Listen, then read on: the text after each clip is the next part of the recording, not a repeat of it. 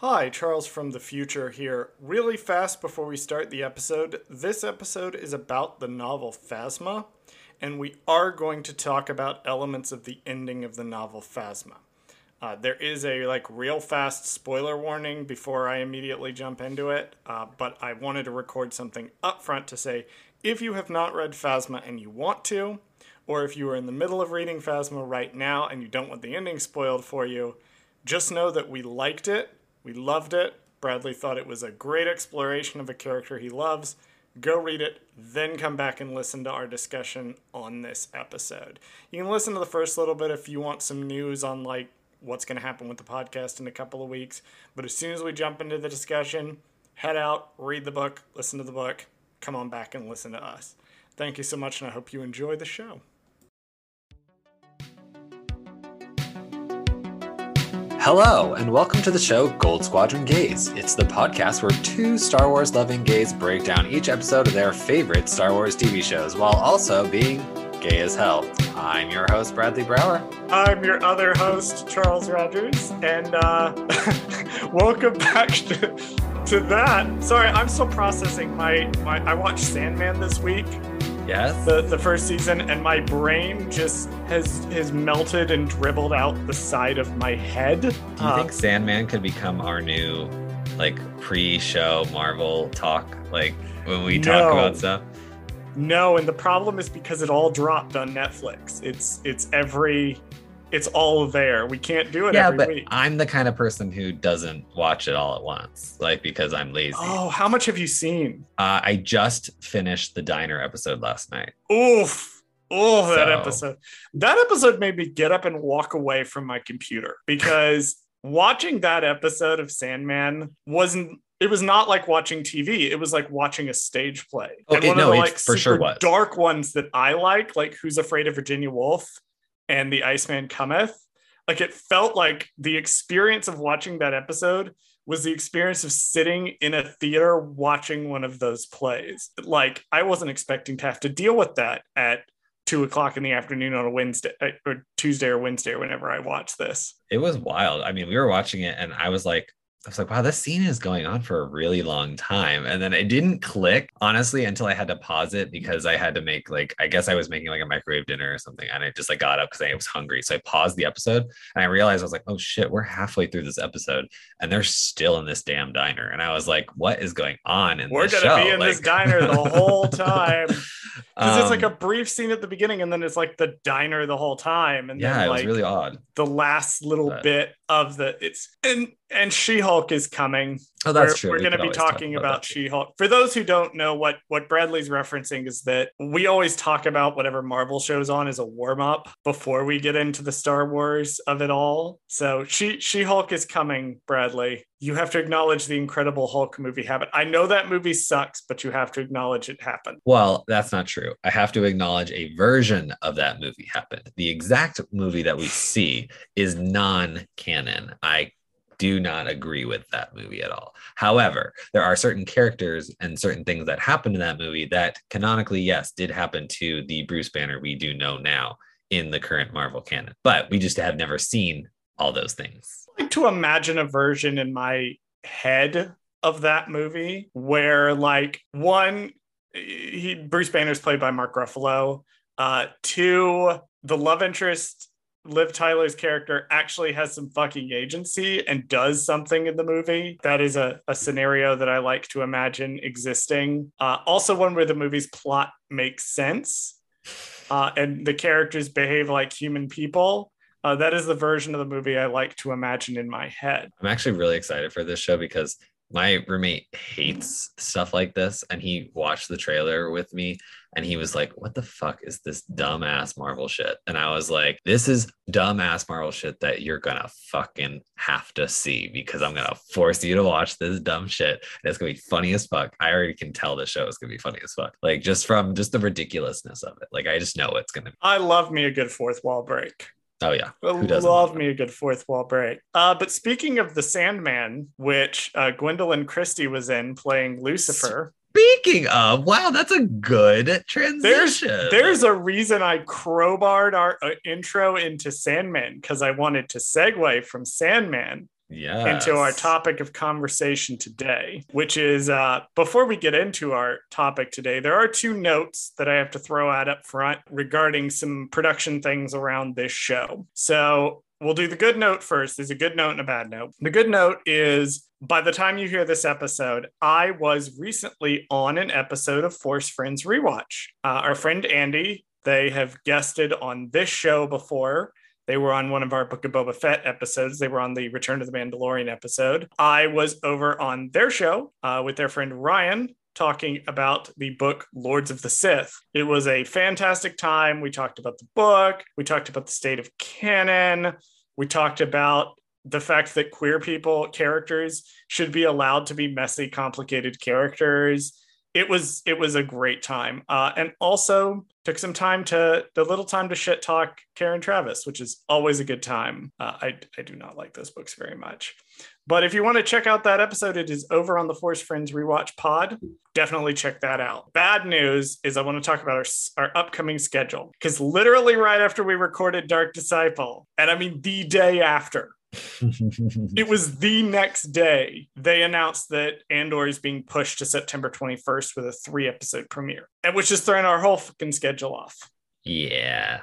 You and I, we could have done like a first season of something if we had known it was going to be had like we known weeks. they were going to do this, we probably could have done a whole. We could have fit a whole season like of Rebel, like, or doing like 2 episodes an episode. We could have fit a whole thing of season of Clone Wars in, but we could have done something. We could have done something. Yeah. But now we're like flailing like crazy. We had like a whole month and a half, 2 months to do something. Yeah. Like, really? It would have been nice to know that, Lucasfilm. Yeah, because it would have been nice to know that. Had we done like Rebels or something, we could have done like 2 episodes a week or something, and then like filled up the whole entire thing. Like, it would have been great. Like, it would. The problem with doing our show, and I envy chronological watch shows. I think First Steps and Dark Side Divas have it figured out because they always know what they're doing the next week. We always have to be like, well, how are we balancing this? Because they're kind of a current event show, but we're kind of also like a TV watch show and like an analytical breakdown show. And the question is like, how do we fill the time with something that's interesting? Right.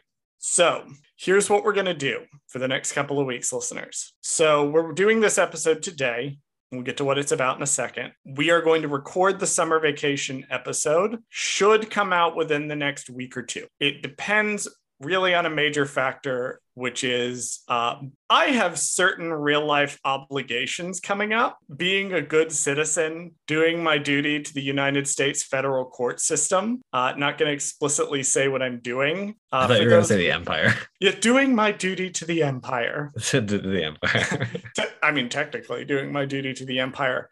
Right. And what this means is when we looked at the schedule to try to figure out what we do, we realized this falls right in the middle of this time between now and Andor. Depending on whether or not I have to physically come in for multiple days to do my duty to the Empire, we may or may not have episodes. We apologize. I am sorry that I can't give a more concrete schedule leading up to Andor. It mainly is going to be if we have the time to record something between then and now. On a week, we will record something to put something out. Otherwise, we'll let you know on our Twitter. We'll let you know that an episode is not coming. So thank you for being patient with us. The whole way that Andor has been kind of scheduled and moved around has been very frustrating for us on the back end. I'm very proud of the Rogue One episodes that we did. I think that was great. And I definitely want to do like a movie breakdown like that again. But unfortunately, the way that they keep shifting around the release date is really impacting our ability to find things to do. So we will let you know if I get called in to do my duty for the Empire. There won't be an episode that week, but if not, we will try to put something out to keep filling the time between now and Andor. So that is our slightly serious notes. Bradley, you like Captain Phasma. It was an interesting, possibly great character that I enjoyed from the sequel trilogy. But I mean, yes. I'm not going to throw a parade or anything for my favorite character. One of my favorite characters. You definitely would not walk down the middle of Disneyland flanked by a battalion of stormtroopers for this character. This is definitely not a thing that you would know. When we taught you how to read, or more specifically, you played a masterful long game of being a dick to me by figuring out how to read and then not telling me until you had already read several books. There was a couple of books that I really wanted you to read, and two of them that we hadn't covered previously on the show were Dark Disciple, which was the Asajj Ventress novel, and the novel Phasma, which is what we are going to be discussing today. Yeah. Bradley has asked me to real fast summarize the plot of Phasma, because we didn't summarize Dark Disciple, Bradley. Yeah, I let my excitement for Asajj Ventress get the best of me, and we just kind of started rambling on about her, and we forgot to just even talk about what Dark Disciple was even about.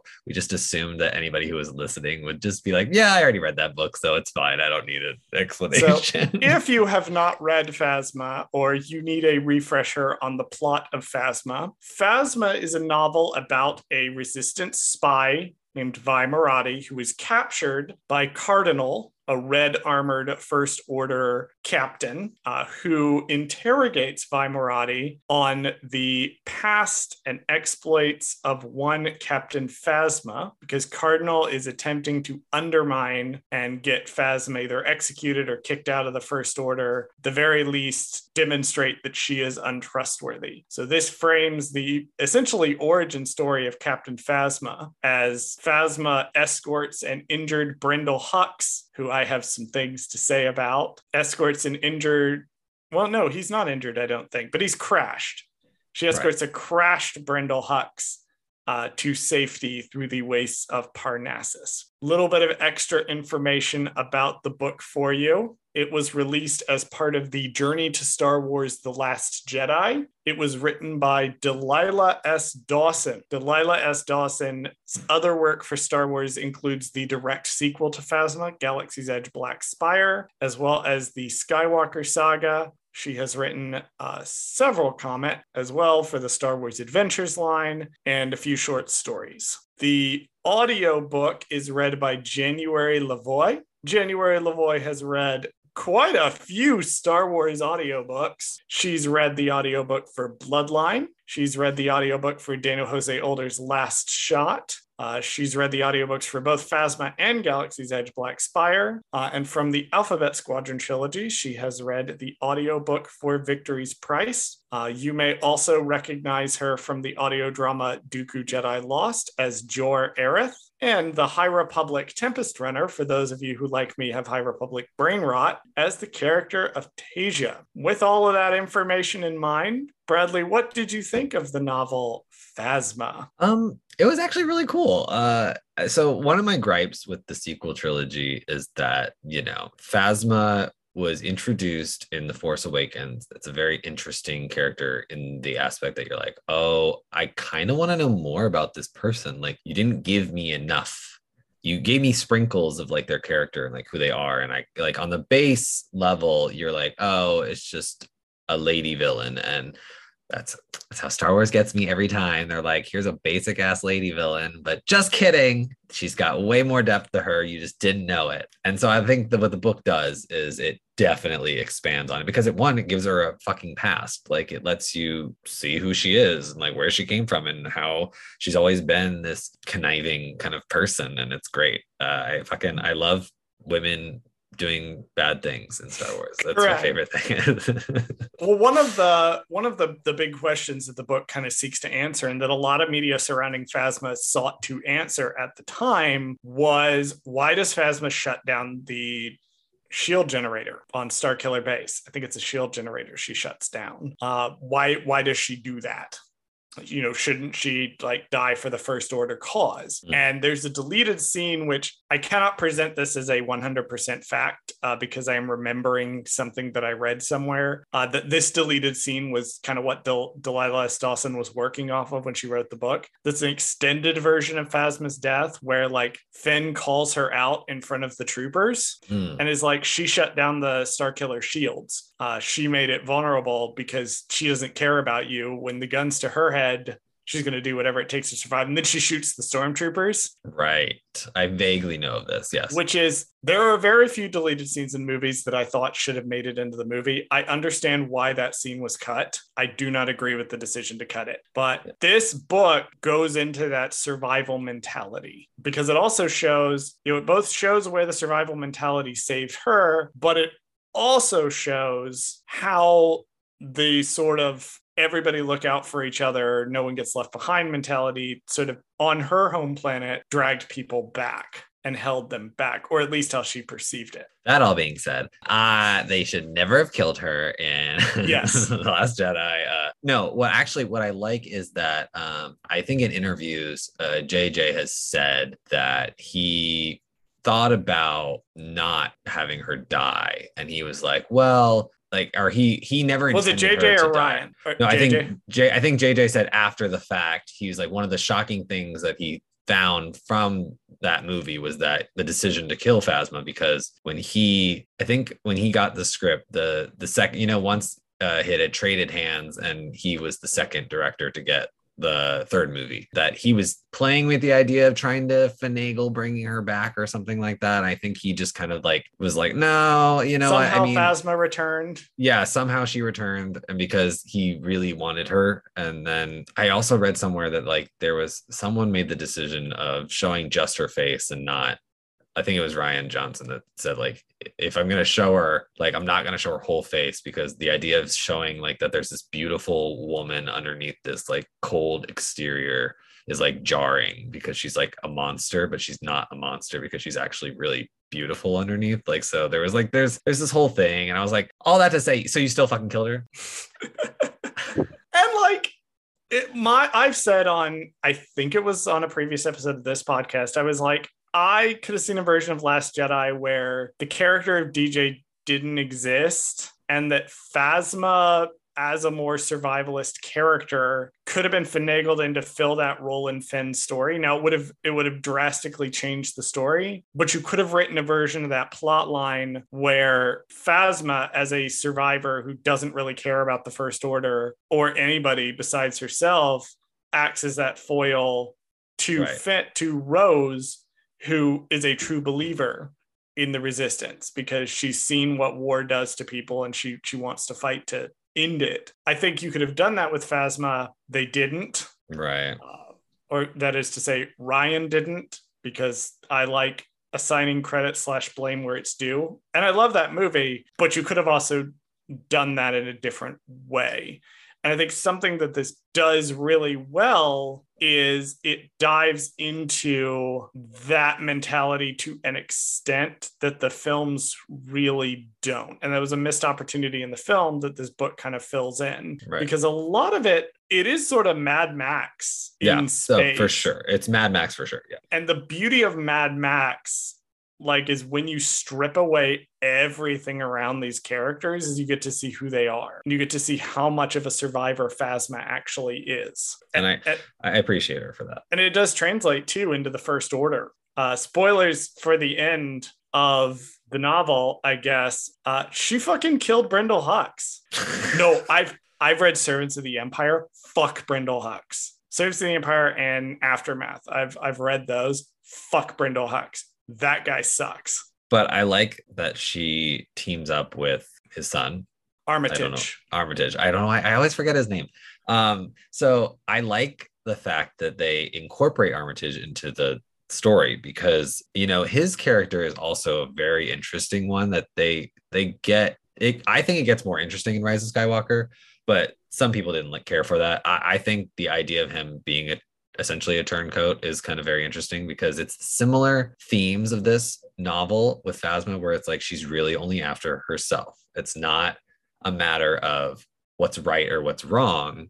It's like, because obviously Armitage doesn't care about that, right? Like, he's not fighting for the fucking, the Republic. He doesn't give a shit about that. He's going, what is my best way to survive and hold on to power? And so I think one of the ways he does that is lining himself with Phasma in this novel. Yes. And I do think now that you mention it, that makes sense given, what we see in Rise of Skywalker would eventually the direction the character would go, where he's like, you know what? Kylo Ren really sucks. Yeah. I'm willing to throw the whole First Order under the bus because I hate this guy so much. Because we find out in this book that Phasma killed his dad and he was like completely in on it. And it was like his idea or something. You have me at a slight disadvantage, Bradley, because it has been a hot minute since I've read this book. Right. No, and actually what's funny is if you want to parallel it's your job to tell me if I'm getting things wrong. No, like the injured Brendel Hux thing earlier.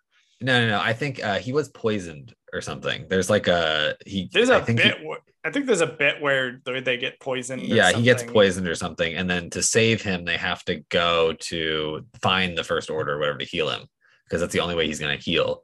And then when they finally get to the First Order, he dies anyway because the beetle infects him or something. Or I think you're thinking of a different character. Am I? Oh, is it the brother? What am I thinking of? I think you're thinking of one of her traveling companions. I don't know. Like, it's been a second for me too. I mean, I've still read it pretty recently, but it's still like still a smidge. Like there's details that you forget sometimes, but the scarab or something bites one of them and it's poisonous and she holds on to it for like a year and then or something. She like keeps one and then she keeps that. Yeah, you're absolutely right. That's what's good. Yeah, because that's how they kill him. They kill Brendel Hux. Right. And they're like, how did he die? And they're like, it's a mystery how he died or whatever. And it's because he died from the fucking beetle bite. Yeah. It's the beetle. Yeah. Anyway. If it seems like I'm not remembering like huge chunks of the actual plot, is because I'm remembering a lot of the character work that's done on Phasma. And particularly like the relationship between Phasma and her brother, where like if they just worked together, they could co-lead, but they have such radical ideas of what that means. And then this is what I love, because they take all the warriors and then he leads everyone to go get them back and they all die. And I'm like, you could have just stayed where you were. You'd have been also fine. I was going to say, now that you mentioned that too, it's like one thing I like about this story, like you said, it is Mad Max in Star Wars. But what I find interesting about this story is that it almost takes place in its own world, almost, or galaxy, because it's almost like, wow, why is there so many fucking planets that have to deal with like this kind of shit? Like, if you think about it, there has to be other planets that are dealing with similar issues where like the environment is so destroyed or whatever that somehow the planet survives, but all the other people in the galaxy are just like, we're just going to avoid that planet and never go back there. And then it's just an interesting, like, just setting. That was kind of plot-ish of the Nogri planet in the Thrawn trilogy. I loved that twist where it turned out like most of the planet, or like it's only chunks of the planet that have been irradiated. It's only one little section. Yeah, it's of the one whole little planet. section of it. And if they just ventured out to any substantial degree, they would have known that. Right. But they didn't. And so Phasma grows up in what she thinks is this very harsh environment, but it's actually on a planet that's mostly fine. Yeah. It's just got like pockets of like radiation or something. And it's like, oh. Yep. I did love that twist. I do want to talk briefly about the frame story around it. Okay. I do love this framing device. That's the chunks that I remember from the book, because a lot of the Phasma stuff, I remember Phasma's characterization very well, but I couldn't tell you like exactly what happened in linear sequence. Right. The Vi Marati and Cardinal stuff I remember because they are such interesting characters, and it goes precisely how you would expect those sections to go. What did you think of your introduction to Vi Marati and Cardinal? So, first of all, I like the Cardinal character a lot. I think I love the idea because, again, going back to Armitage, it's the same thing. It's just somebody who hates somebody else and is willing to do whatever they can, break down that person. So in Armitage's case, Kylo Ren is the person that he wants to fuck over. No matter what, right? Like, fuck the First Order as long as I get Kylo Ren. And then with Cardinal, it's very similar. He's like, fuck Phasma. Like, I want to take her down. And I don't honestly, like, he's like, I don't really care about the First Order as much as I care about taking down Phasma. And so it becomes an obsession for him, yeah, to where when we meet him, he's very like regimented. He's very like the First Order is great. The First Order is bringing order to the galaxy, yada, yada. And then his hatred for Phasma and the poison that she's spreading in the First Order slowly overtakes him to the point it blinds him to the fact that, yeah, obviously nobody got where they are in the First Order by acting alone. Obviously, Phasma has friends. And it doesn't matter if you prove to them that Phasma is a shitty person. They're all shitty people. yeah, The you entire can't First fix Order is shitty shittiness people. over shittiness. You can't fix fascists. Right. Like, they all suck. One thing I do like too is the character, how he gets his red armor or whatever, and he thinks he's special because he got this red armor. And from Brendel Hux, and then Brendel Hux turns around and gives Phasma this super shiny armor, and he's like, wait a minute, I'm the special one, why do you have special armor too? Well, he thinks it, and then we find out at the end of the book what that armor is actually from. Right, it's which is his ship. Well, I won't spoil the exact details, but it is made from a ship. Okay, it is made from a ship. Ship. And if you have read the Aftermath trilogy, it's a very interesting ship that it is made out of, which you haven't gotten to Aftermath yet. No. I fucking love the character of Vi Moradi. Yes, it's funny. I didn't think I would, but I like it. Love her so much. And it's not in this book, it's in the direct sequel, Black Spire, that she confirms that she is Ace. She is a member of the LGBT community. She is one of our decently big Ace representations in the Star Wars franchise. She's a face character in the park that you can meet. Which is strange, right? Because she's the only character that's from a book that's in the park. Yeah, she's like the resistance person that you can meet that's not Rey or Chewbacca. You can meet her. So they kind of have like the First Order Stormtrooper meet and greet. When I have historically been there, which I have only recently been when COVID restrictions were starting to come off. But when I was there, the first couple of times, she was like the resistance character that would come out. And there would also be stormtroopers that would come out and do a little thing. And Kylo Ren, Rey, and Chewbacca. But she's like the resistance character that you can meet. Also, one of our biggest black characters, most visible, because she's one of the biggest ones in terms of like you can see her on stuff and at the park. She's awesome. I love her both as a character and then just like what she represents in general. You know, being a character who is black and Ace and a woman being front and center like this. I absolutely love that. I do not have her Lego minifigure, but I want it very, very badly. What I like is the description of her is a female Poe Dameron with an added dash of James Bond. Love her. and she gets to Indiana Jones it up too in Black Spire. Nice. She gets to go in and explore an old temple. I do like her. I think she would make a really good addition, especially live action Star Wars. I think she would make a great addition. I think she would work. Put her in things. I love the idea of a resistance member having to be concerned about like a family member because we don't really see that. Kaz in Resistance in the first season is not really concerned about reprisals to his family. He's like, oh, my family is rich and on Hosnian Prime and my dad's a senator. So he's not really worried about them. Season 2, we got kind of hints that maybe he should be concerned about them, but unfortunately Resistance ended after 2 seasons. So that never got to pay off, actually. But Vi is actively like concerned about, I think it's her brother. Are you double checking my work? Yeah, I'm looking at just to see. It says that her brother was an intern for the New Republic Senate on Hosnian Prime. So that's interesting because Hosnian Prime, that's the new home of the Senate or whatever. Yeah, that's the one that gets blown up. Okay. And wasn't there a cut scene too in Force Awakens or something where they showed Hosnian Prime No, or no, there's something? cuts. So there's cut scenes where Leia sends her like assistant to go to Right. Hosnian Prime, and those scenes were repurposed for Rise of Skywalker. But as far as no, we don't see. But I Okay. love the idea of like yeah, like Bako Murati is the character's name. I love the Mhm. idea that Cardinal can use the brother against her. That's something she has to be concerned about as a resistance operative.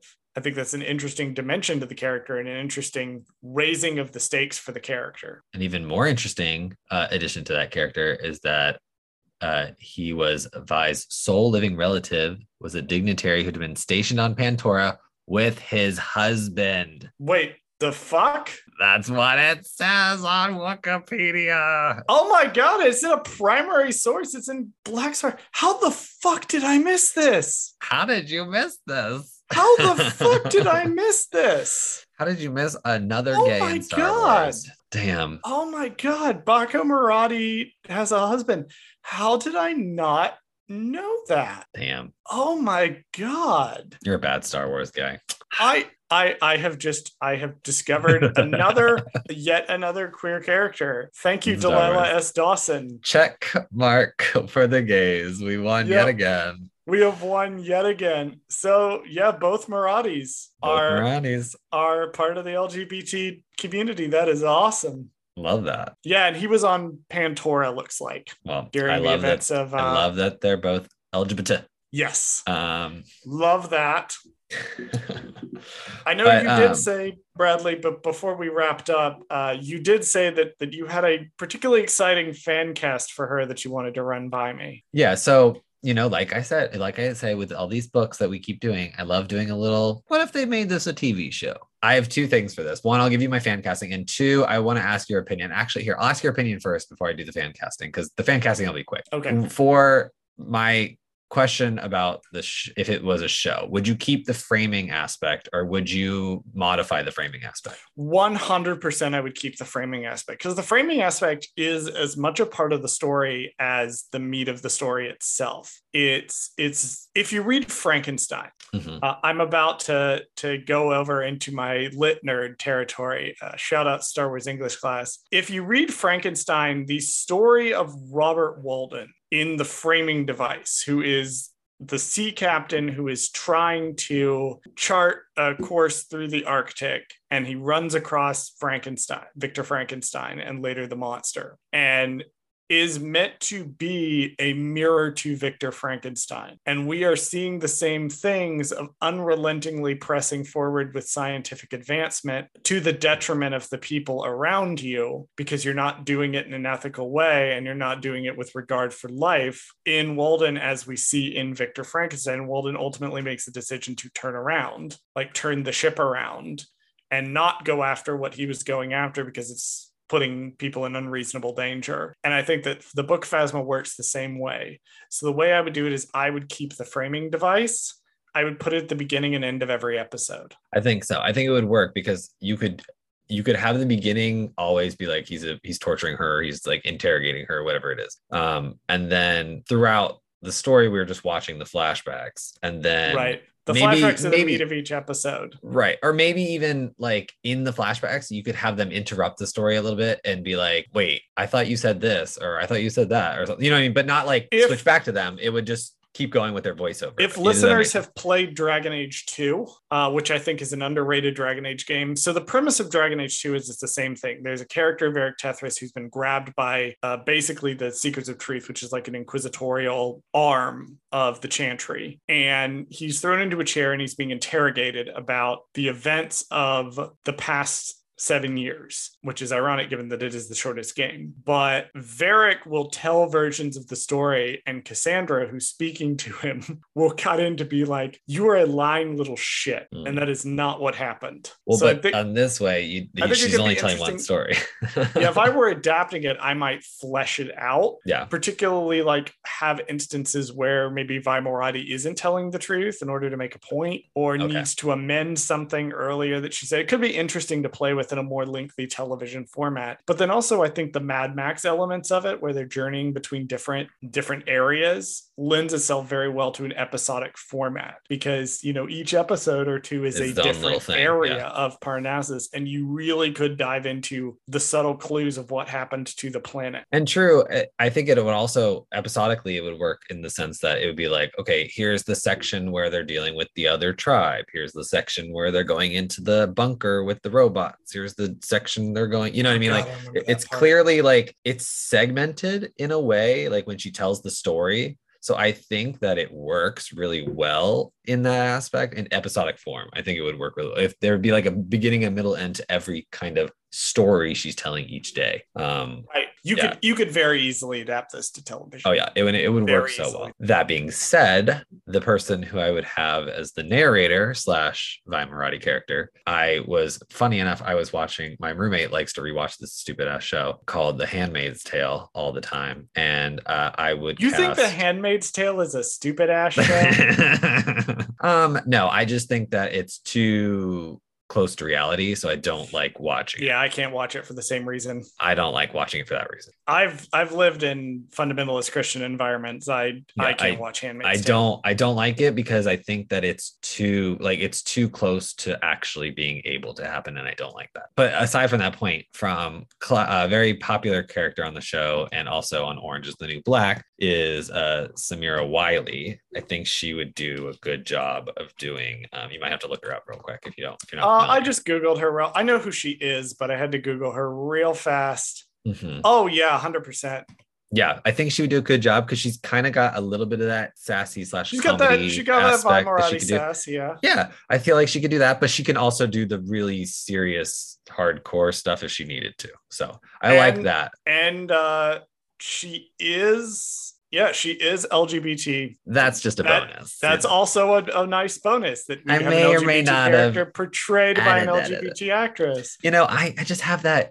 Sometimes, you just have to cast actual LGBTQ people as LGBTQ roles. Yeah, I don't know. Sorry. Wouldn't that be nice? Right. Wouldn't that be nice if we could get that? Not that I'm saying that I didn't enjoy Love Victor, but I'm just saying it would have been improved if they might have consulted one or two gay people, or just one, or maybe like cast one to visibly lead your show. That would have been really nice, actually. Right. I'm just saying. Alrighty, well, I guess that's going to wrap up our discussion of Phasma. Summer vacation is coming at some point, either next week or the week after. A lot of it is going to depend on my dedication to the Empire and how much my Emperor commands have made down at the United States Federal Courthouse, where I have to go. United States Federal Star Destroyer House. Yep. head to the Imperial Federal Court Center. Right. To do my. Depending on how that goes, will depend on the frequency of episodes for the next few weeks. But we are angling in on a plan on Andor, and based on what we're hearing to the screeners, Bradley, I am real excited to make you suffer through Andor. I can't wait. Go ahead and run the socials. Thank you for listening to Gold Squadron Gaze. Did Charles fuck something up? Send us a message at goldsquadrongaze@gmail.com. Follow us on Twitter at Gold Squad Gaze. Follow us on Instagram and TikTok at Gold Squadron Gaze. Subscribe to us on YouTube at Gold Squadron Gaze, where we post the podcast as well as exclusive content. Please join us next week and every week for more of Gold Squadron Gaze. Soundy. Sounds good to me. Apparently Steph does vocal warm-ups before they record the Divas episode, and Chris does not, so that was my equivalent of doing a vocal warm-up. Oh, gotcha. It's like...